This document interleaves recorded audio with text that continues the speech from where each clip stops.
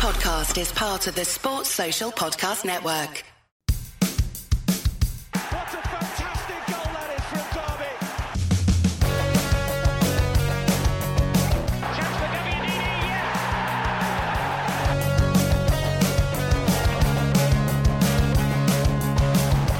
Here's Commons.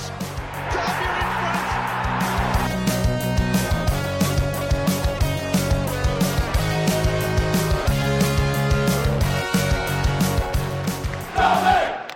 You're listening to Steve Bloomer's Washing, the independent Derby County podcast. Season's greetings to you all. So it turns out that football isn't coming home for Christmas after all. But joining me, Chris Parsons, full of festive spirit nonetheless, are Ollie Wright from Derby County Blog. Hello, sir. How you doing? Evening, mate. You okay? Well, in the circumstances, not the best day of football this weekend, was it, overall? Not really, no. It was, I'm still flat as a pancake, to be honest. After I don't want to use the, well, I'm going to go there. I'm sick as a parrot, Chris. It's just wow, devastated. Like, honestly, because I was so revved for that France game, and obviously Derby not beating Burton we'll come to, but it just felt like such a great opportunity, and I was so excited about the team and the way we sort of swatted Senegal in the second round, and obviously beating Iran 6-2 is sort of swamping. Okay, we didn't beat America, but which was annoying, but like everybody else, we sort of waltzed past really easily, and they looked great. And on another day, as we were talking just before, we could easily have won that game. Years of hurt is a phrase of white noise to us as Derby fans. It happens so often. So I think if anyone can handle it, we can. And it is glad tidings to you and your kin. Richard Kutcher, how you doing, man?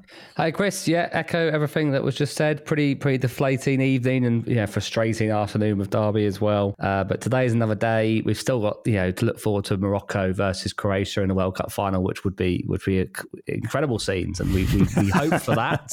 And it has actually been a brilliant World Cup in terms of on the pitch matters. So yeah, just still very odd. We've referenced it before, but it's very odd watching England and a World Cup while also thinking about Derby versus Burton and a Christmas schedule of fixtures coming up. Still doesn't quite feel right, does it? But on we go.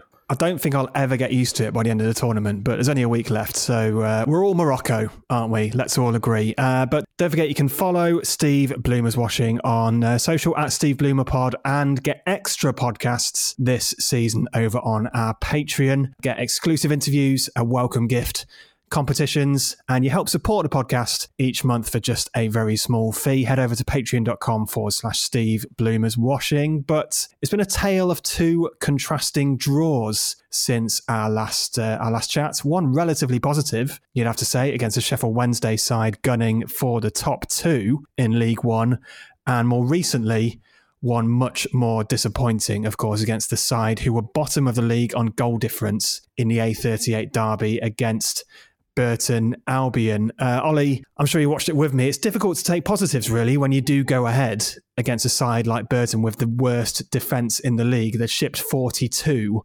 before the game, but to fail to score again, kill that game off and end up dropping points. I mean, what exactly went wrong in that second half against the Brewers? Well, it's a funny one for me because I only managed to watch the second half. The first half I was listening to it on the radio because I had my little lad, and I managed to palm him off. And I literally paid my Jeff Kenner, put Rams TV on, and like the first thing that happened as I switched it on was I saw Lewis Dobbin running through the centre circle, and then I realised as I sort of settled myself down, I was like, hang on. He's clean through.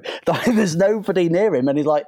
And then the next thing, he's like looking around. He's looking around either shoulder. I'm like, what's he looking at? Just go run through and score, and then he just flaps it over the bar. It was really so. That was quite a surreal way to enter into actually watching a game. After that, from what I can gather, we played pretty well in the first half. Obviously, it was a brilliant goal, but we just didn't really build on it at all, and it just felt like what slightly worried me was that obviously we looking at the team before the game, it felt like we actually had a strong bench. There's been times when Warren's kind of moaned about, we've only got kids there and we don't want to put them on, and it wasn't the case. And he ended up using 5 subs, and it didn't really make the team any better somehow, even though it was 5 good players who were brought on. And Burton just had this spell where they got on top of us. The young lad from Everton on loan who came on, Yango, I thought looked a prospect, and he gave us problems. And then also the guy on the left, Bobby Camwa, he seemed to really give Corey Smith a lot of issues to deal with. And he kind of got the feeling of Corey Smith being a fullback only because he'd been press ganged rather than he genuinely was one. And then obviously you kind of, you come back to issues like we're starting the game with Louis the left back, which is just something I never thought I'd see. And then obviously Corey is playing out of position. And you kind of come back to all the problems with the team and the squad, and it's not really clear. I'm still not clear what the best team is.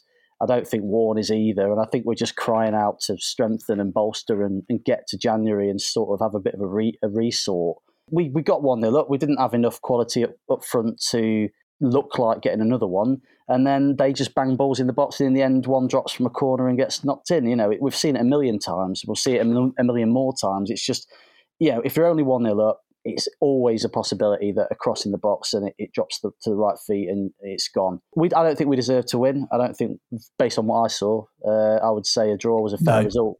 I think Burton pushed us, and they just knocked on the door until it fell down. And yeah, frustrating one, Kutch. But if we take it back a bit, James Collins is 7th of the season, I think it was. And what impressed me about his goal is that he actually starts the move and he feeds it into the box and gets in there himself. But as Ollie said, it's quite rare to see a striker beat the goalkeeper with a header from that far out, really. And it's maybe this is pushing it a bit, but perhaps a sort of goal that he wouldn't have scored earlier on in the season when things weren't clicking for him and he didn't quite have that little bit of extra confidence. But we'll come on to Conor Hourihane's contribution later, but it's not actually the best ball in from him, slightly behind him.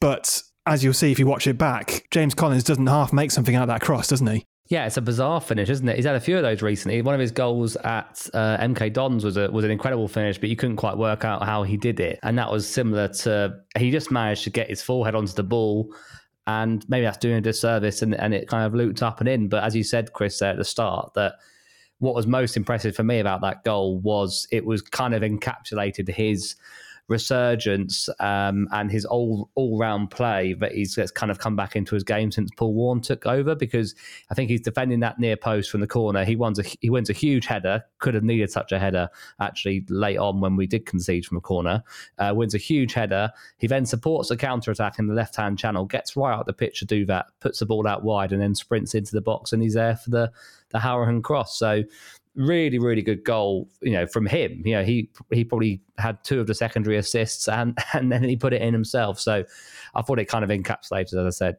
James Collins' overall involvement and contribution to this team. Yeah, and as we said, it ended up being a draw, of course, and Ollie's pointed out that it's the latest disappointing draw at, let's face it, a team who Derby you'd think should be beating on a tight pitch in a small ground. Think Fleetwood and Morecambe, Burton again, Shrewsbury perhaps as well. And I think the point I was going to make about this is that our away form should be way better. But I looked at it and it's actually pretty good. Yeah. Our away record, having been improved significantly by Paul Warne, is now the 6th best in League One. I think we picked up 14 points on the road this season, believe it or not. So, Kutch, having said that, do you think it's greedy to say that our away form should still be better this season? I think it probably is, Chris, because, as you said, away form is 6th best in the league and we're 7th. So the problem there is very much the home form, which is what we're meant to be good at. And that is a Paul Warne problem. It's the home form which has tailed off under Paul Warne, and the away form's got much better, but they haven't got better in terms of wins. They've only got better in terms of draws. Obviously you could say we struggled to beat the 2 lower league teams in the cup in 90 minutes away from home, which was a shame. But the win against MK Dons away was good. Win against Cambridge away. Draw against Pompey was a good draw. Maybe could have expected more away at Morecambe. But, in general, I think if you're picking up a point away, we should be expecting to win our home games, and we'll come on to December, the rest of the next 4 fixtures. We've got 3 home games coming up, and that's the way to turn this round. For me, it's improving the home form is the priority. If we can pick up draws away from home or wins, any kind of points away from home, I think are good points. So yes, we should have beaten Burton. We probably should have beaten Morecambe. We could have beaten Pompey, but we wouldn't expect to beat Pompey away in this league at the moment. So yeah, I think it probably is greedy to expect more when it's actually our home form which is letting us down. I just wanted to, if possible, if you'll indulge me, I'd quite like to geek out a tiny bit, because I looked at that and I understand what you're saying. It's in raw terms, it's a 6th best away record. But when you look at it on a points per game basis, it's more like 9th or 10th. So it's you put, for example, Portsmouth have got the same amount of points as us away from home, but they've played 2 less games. I think Oxford, it works out, they've done better from less games, and a couple of others. It's an okay away record. It's not brilliant. But I absolutely agree with what Kutch is saying about the home games. We've not been terrible at home. We actually haven't played that many. We've only played 9 home games, and most teams have played 10. Some have played 11. So we've won 5, drawn 2, lost 2 at home. So it's not disastrous. But I mean, the one home defeat really rankles is the Port Vale one, where we just we conspired to get beat in that game. It was bizarre. Never seen anything like it. But overall, home form is good. The interesting thing, and I actually posted out on Twitter last night a results grid, which would have got lost in all the England tweets. It won't have got seen by anybody. But weirdly, we've barely played anybody who's currently in the bottom half at home. So nearly all of our home games have come against teams at the top, and we've still got to play literally the bottom 9. Looking at it at home, so we've got a massive opportunity to sort of hoover up some points. These are teams let's be honest, we should be beating, really. When you're playing against teams towards the top end, that can be more tricky, obviously. Portsmouth, look at the top 6 and top 8 now. They're all clubs that we've got history against, clubs that are strong clubs and will expect to be in there or thereabouts. But when you look towards the bottom, they're clubs that sometimes we've never even played before, or very, very rarely played before, based on the sort of different stature. So it's pivotal that we make full advantage of those games against teams at the bottom at home.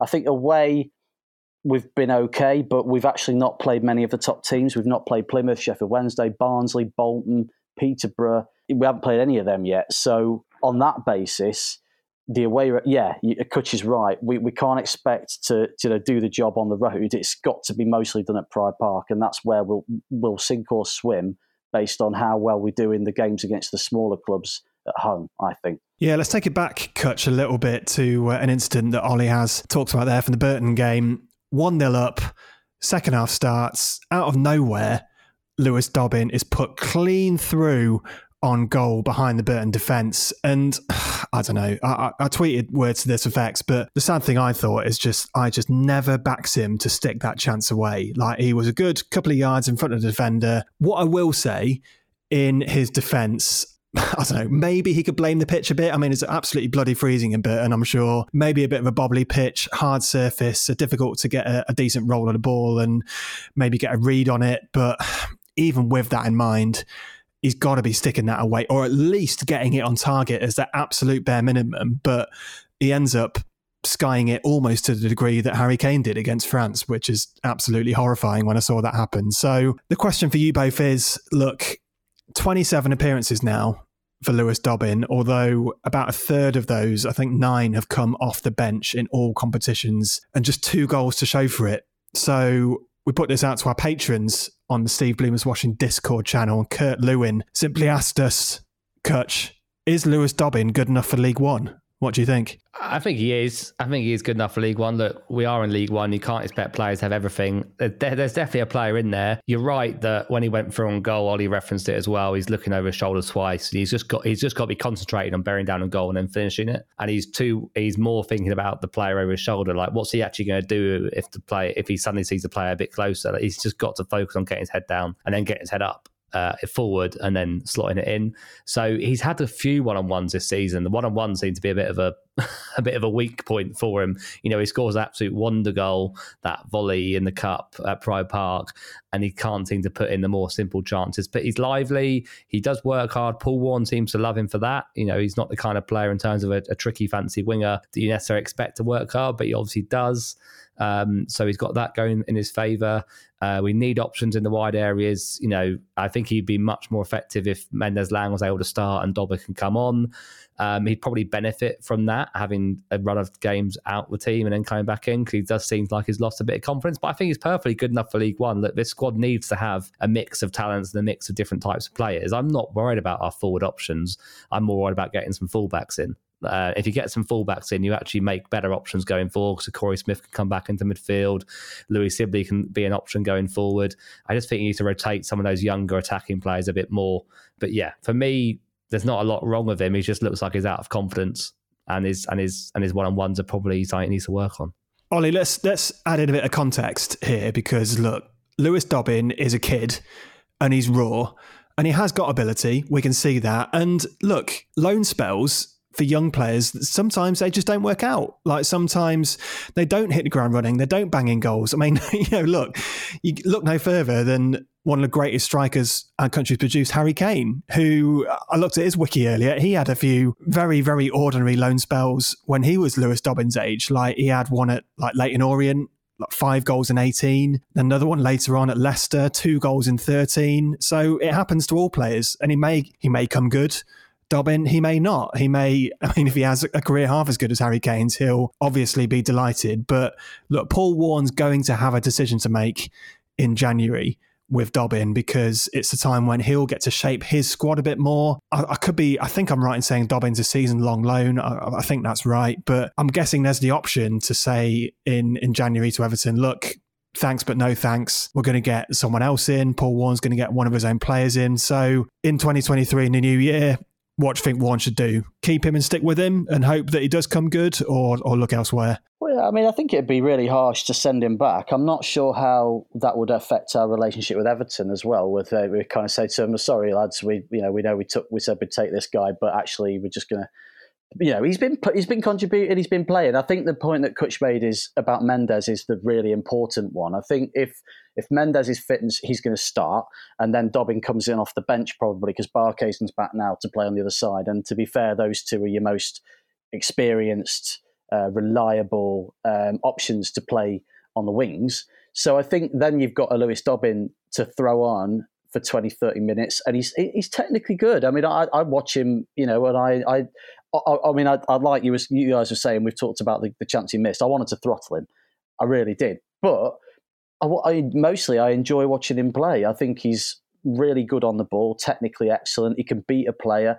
And he's obviously a really, really good prospect. He's 19 years old, so you're not going to have the finished product. I mean, when we had Festi, he was miles away from the finished product, and he used to do things like skin a man and then bang it in the stand. We did that all the time. But then you bear with those young players because there'll be a moment round the corner, like when he fizzed in that unreal volley. So it's obvious he's got the talent.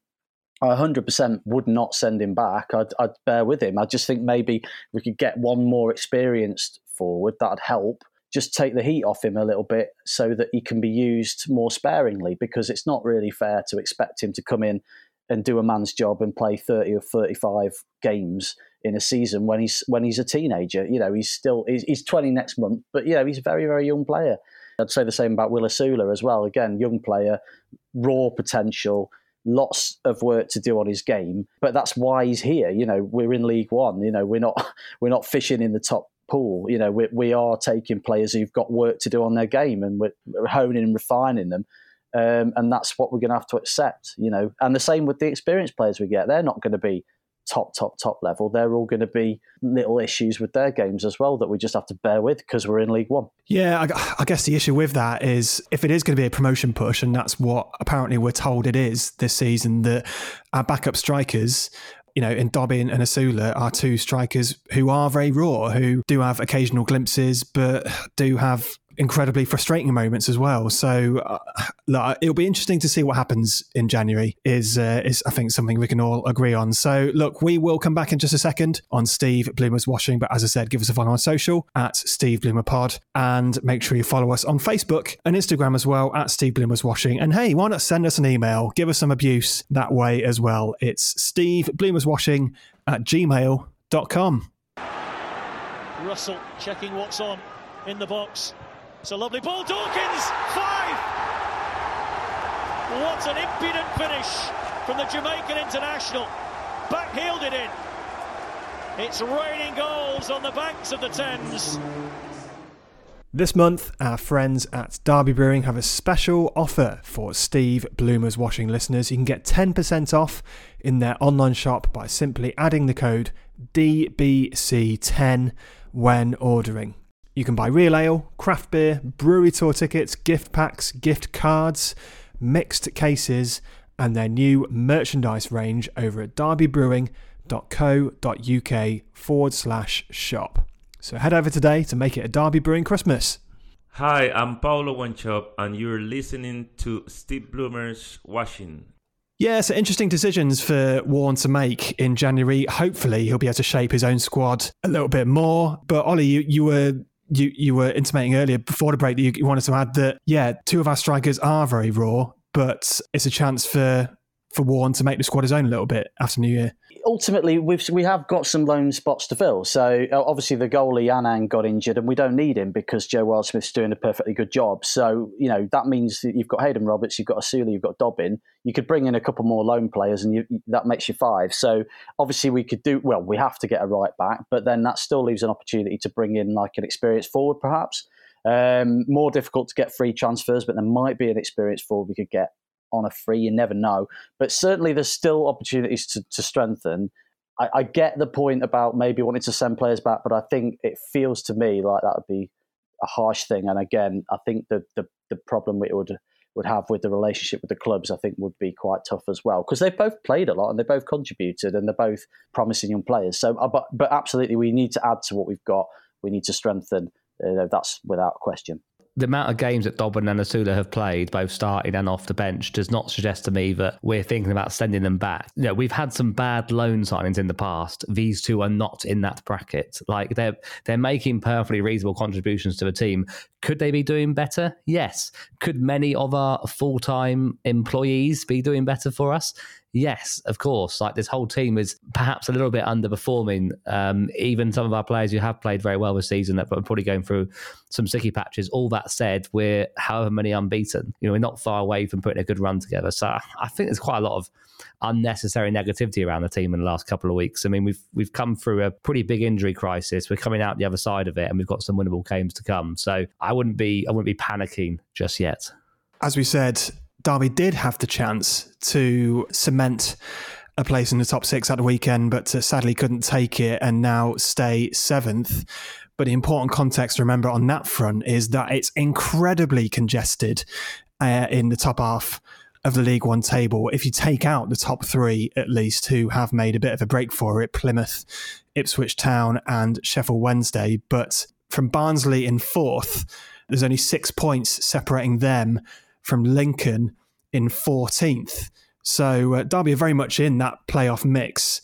However, there's no denying that we have drawn 5 out of our last 7 in the league. So as we say, Kutch has said that we've slightly underperformed, and those feelings of what if about this season very much remain. But Ollie, I wanted to bring you in on another question from one of our patrons.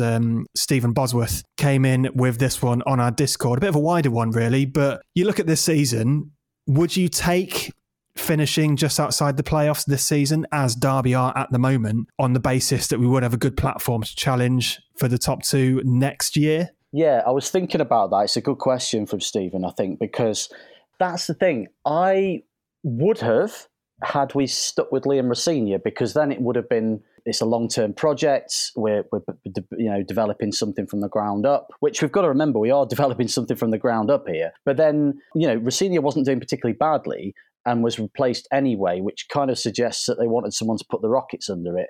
I think on the basis of looking at the division, I feel like there's a clear split, and I know there's not a massive gap down to 14th, but I do feel that your top 8 is going to be the playoff, is going to be promotion, is going to be decided from those 8. I honestly think that.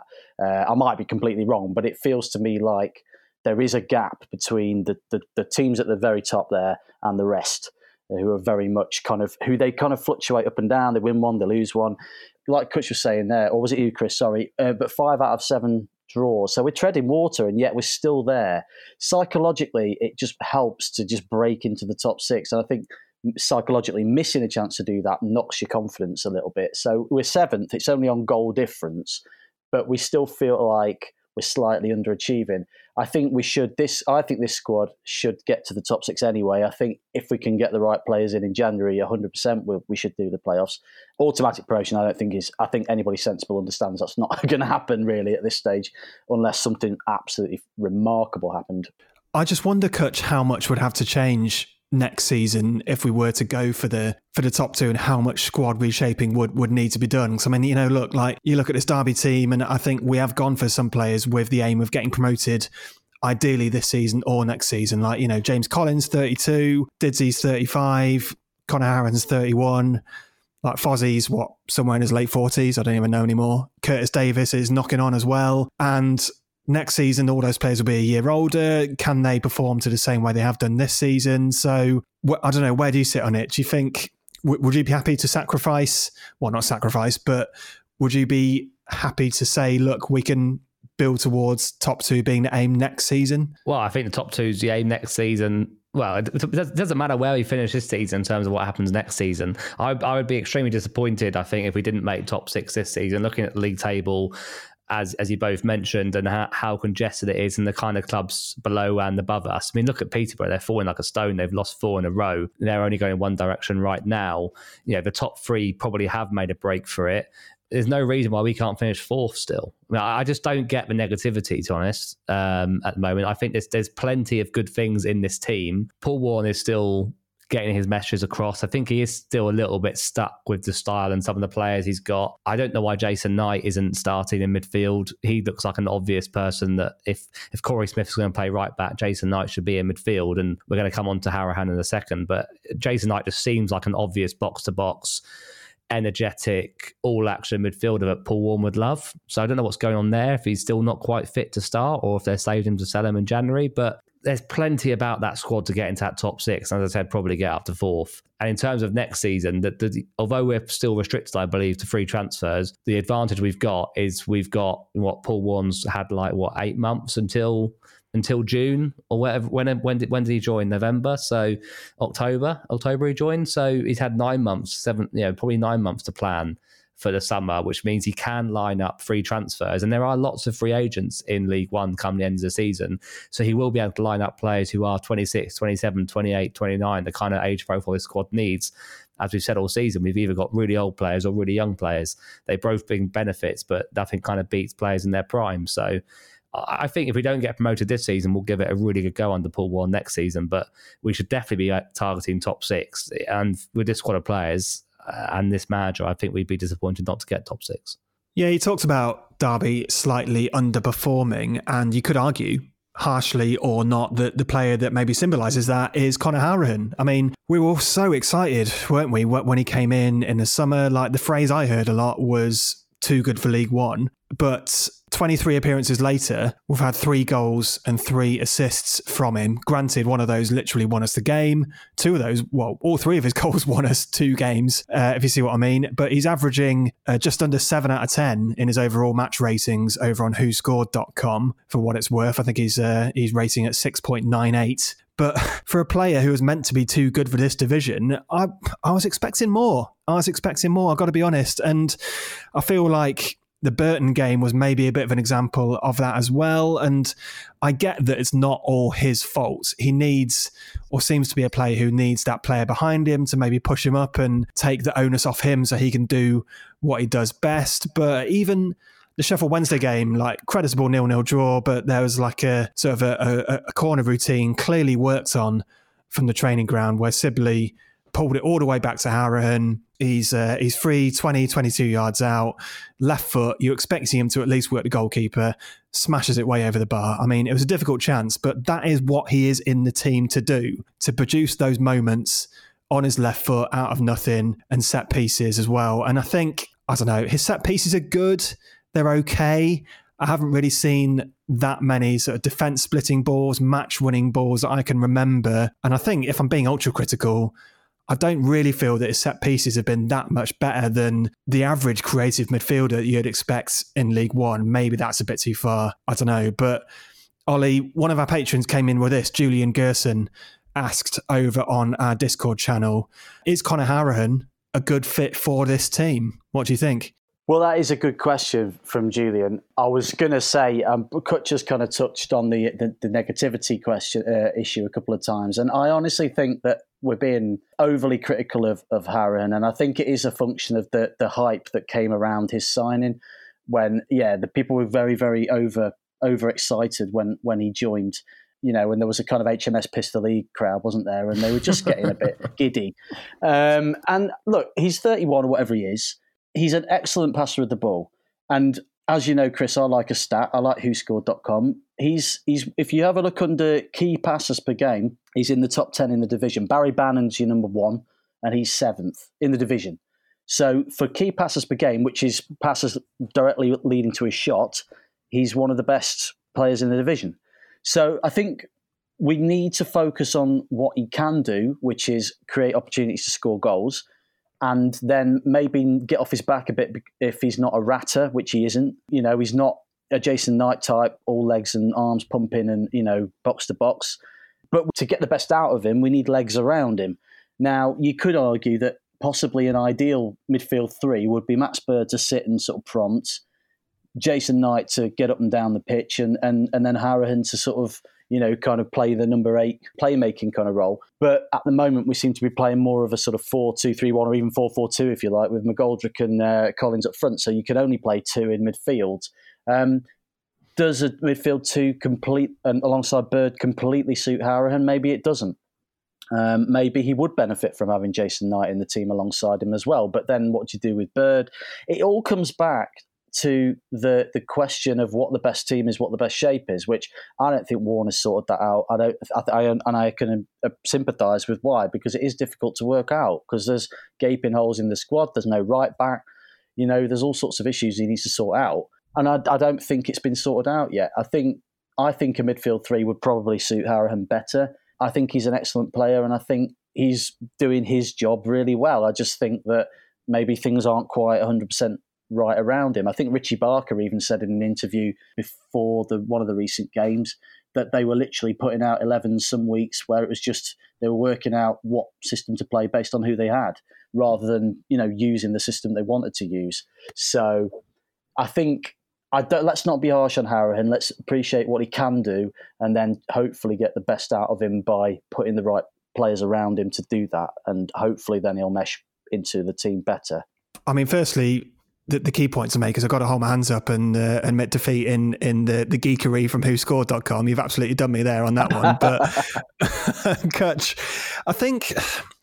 I guess it's a bit of a divisive one. But I guess when we signed Hourihane, and you asked people what sort of player he is and what he'd do to this Derby team, I think most people would have said that they'd expect a lot more assists from him. Like, he's the player we build the whole team around. Yeah, he would be, if not a match winner every week, then a key contributor every week. And the times when I'm expecting him to deliver that better ball, I know Ollie said that he is ranking highly for delivering key passes. I just feel it's not happening enough for me. I mean, where do you think you've expected more from Hourihane yourself, or is it the system that maybe needs to work around him a bit better? Well, yeah, there's definitely question marks over the system, which Ollie outlined pretty well, so I won't repeat them. I probably have expected more moments, shall we say, from Hourihane, at least. Like, he has had a couple of moments early in the season, late winners. He has had some key passes, 7th in the league. As Ollie said, is 7th high enough for a player like Conor Hourihane in key passes? Like, he's meant to be that kind of creative assist maker, right? And final third type player. And is 7th in League One? Ollie says let's not do him down for being that. I think maybe we should be doing him down. Now, should he be that far behind Barry Bannon? Maybe it is a system that's not getting the best out of him. So maybe it's not all Conor Hourihane's fault. But I think it's understandable that people are a bit underwhelmed by his impact in the same way people were underwhelmed by James Collins' impact in the first half of the season. And again, most of that for Collins was probably about the way we were playing. It wasn't suiting him. And in the same way that maybe under Rossini it did suit Hourihane more, and the Warne it suits him less. So I don't see how you get the best out of him in the way that Paul Warne wants to play the game. I think if you played a genuine 5-3-2 with genuine wing-backs, you could get a 3-man midfield which has that makeup that Ollie said, with maybe Bird and Knight, or Smith and Bird and Hourihane. But he wants to play really, really attacking wing-backs like Mendes Lang and Barkhausen, which I don't agree with, as I said numerous times. And if you do that, you probably want more legs in midfield. So 4-3-3, it means you can't play probably McGoldrick or Collins, which isn't ideal because they're probably our 2 best players going forward. I don't think you can really get Hourihane and McGoldrick into the ideal system, because I think McGoldrick's a bit of a luxury player. He works really hard, that's harsh, but he's kind of a luxury player in that final third, and Conor Hourihane's a bit of a luxury player in midfield. So I think it's really hard to make it work in the way that Paul Warne wants to play football. Under Rossini, it kind of made sense. Although he questioned Bird and Harahan together in the midfield under Rossini, you could see why he wanted to do it, because they're both ball players and they wanted to control the game. That's not what Warne wants to do. That's why I'm really surprised still that Jason Knight hasn't been straight back into that central midfield, because for me, he should be the best midfielder in the league, Jason Knight, and he should suit Paul Warne's system. So either he's still not fit, or they're looking to sell him and they're wrapping him on cotton wool, because for me, it begs belief he's not the first name on the team sheet, Jason Knight. Yeah, I guess he was coming back to fitness a few weeks ago, but yeah, I completely agree. It is a bit of a mystery, and that would be the thoroughly depressing answer if Derby are keeping him under the radar so we can flog him in January. But let's look a little bit shorter term ahead, just to wrap things up for this episode. Ollie talked about it in the first half. You'd think Derby's next few games include at least a couple of bankers, but we don't really do bankers, do we, as with Derby County, etc. But the next 4, a string of winnable games punctuated by that one tricky trip to Bolton. So before we finish things today, Ollie, Forest Green at home, Bolton away, Cambridge at home, and Accrington at home on January the 2nd, before that break for the FA Cup the weekend after, and Barnsley at home in the Cup, So how many points do you see us picking up from those 4? Well, I've basically already put the hex on Forest Green, because I've organised, because the Derby County blog has a sort of cottage industry Patreon, probably about, it's probably very small compared to yours, but there's a group of us and we're all going for a beer before the game. So that's basically now nailed on for an embarrassing 3-0 defeat where somehow James Collins scores a hat-trick of own goals or something like that, then punches someone and gets suspended for 10 games. No, in all seriousness, I think, these are the games that we've got to be winning. If we're going to be in there, Forest Green, Cambridge, Accrington, we have to get 9 points, really, to be honest. Bolton away, obviously, is a massive game because they're well up there. So ultimately, you take a point from that, you would.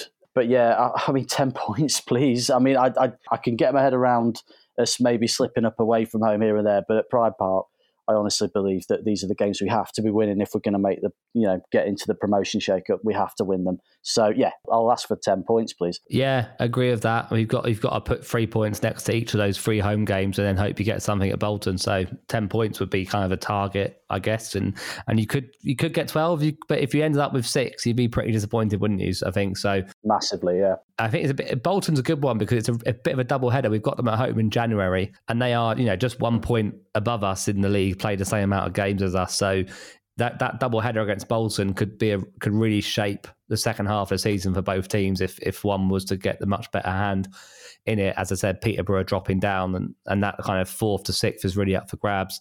So then Forest Green Rovers, Accrington and Cambridge at home. Forest Green have recovered a bit. They've won their last 2 games, but those 3 games, they're all fighting against relegation. We've already beaten Cambridge away from home.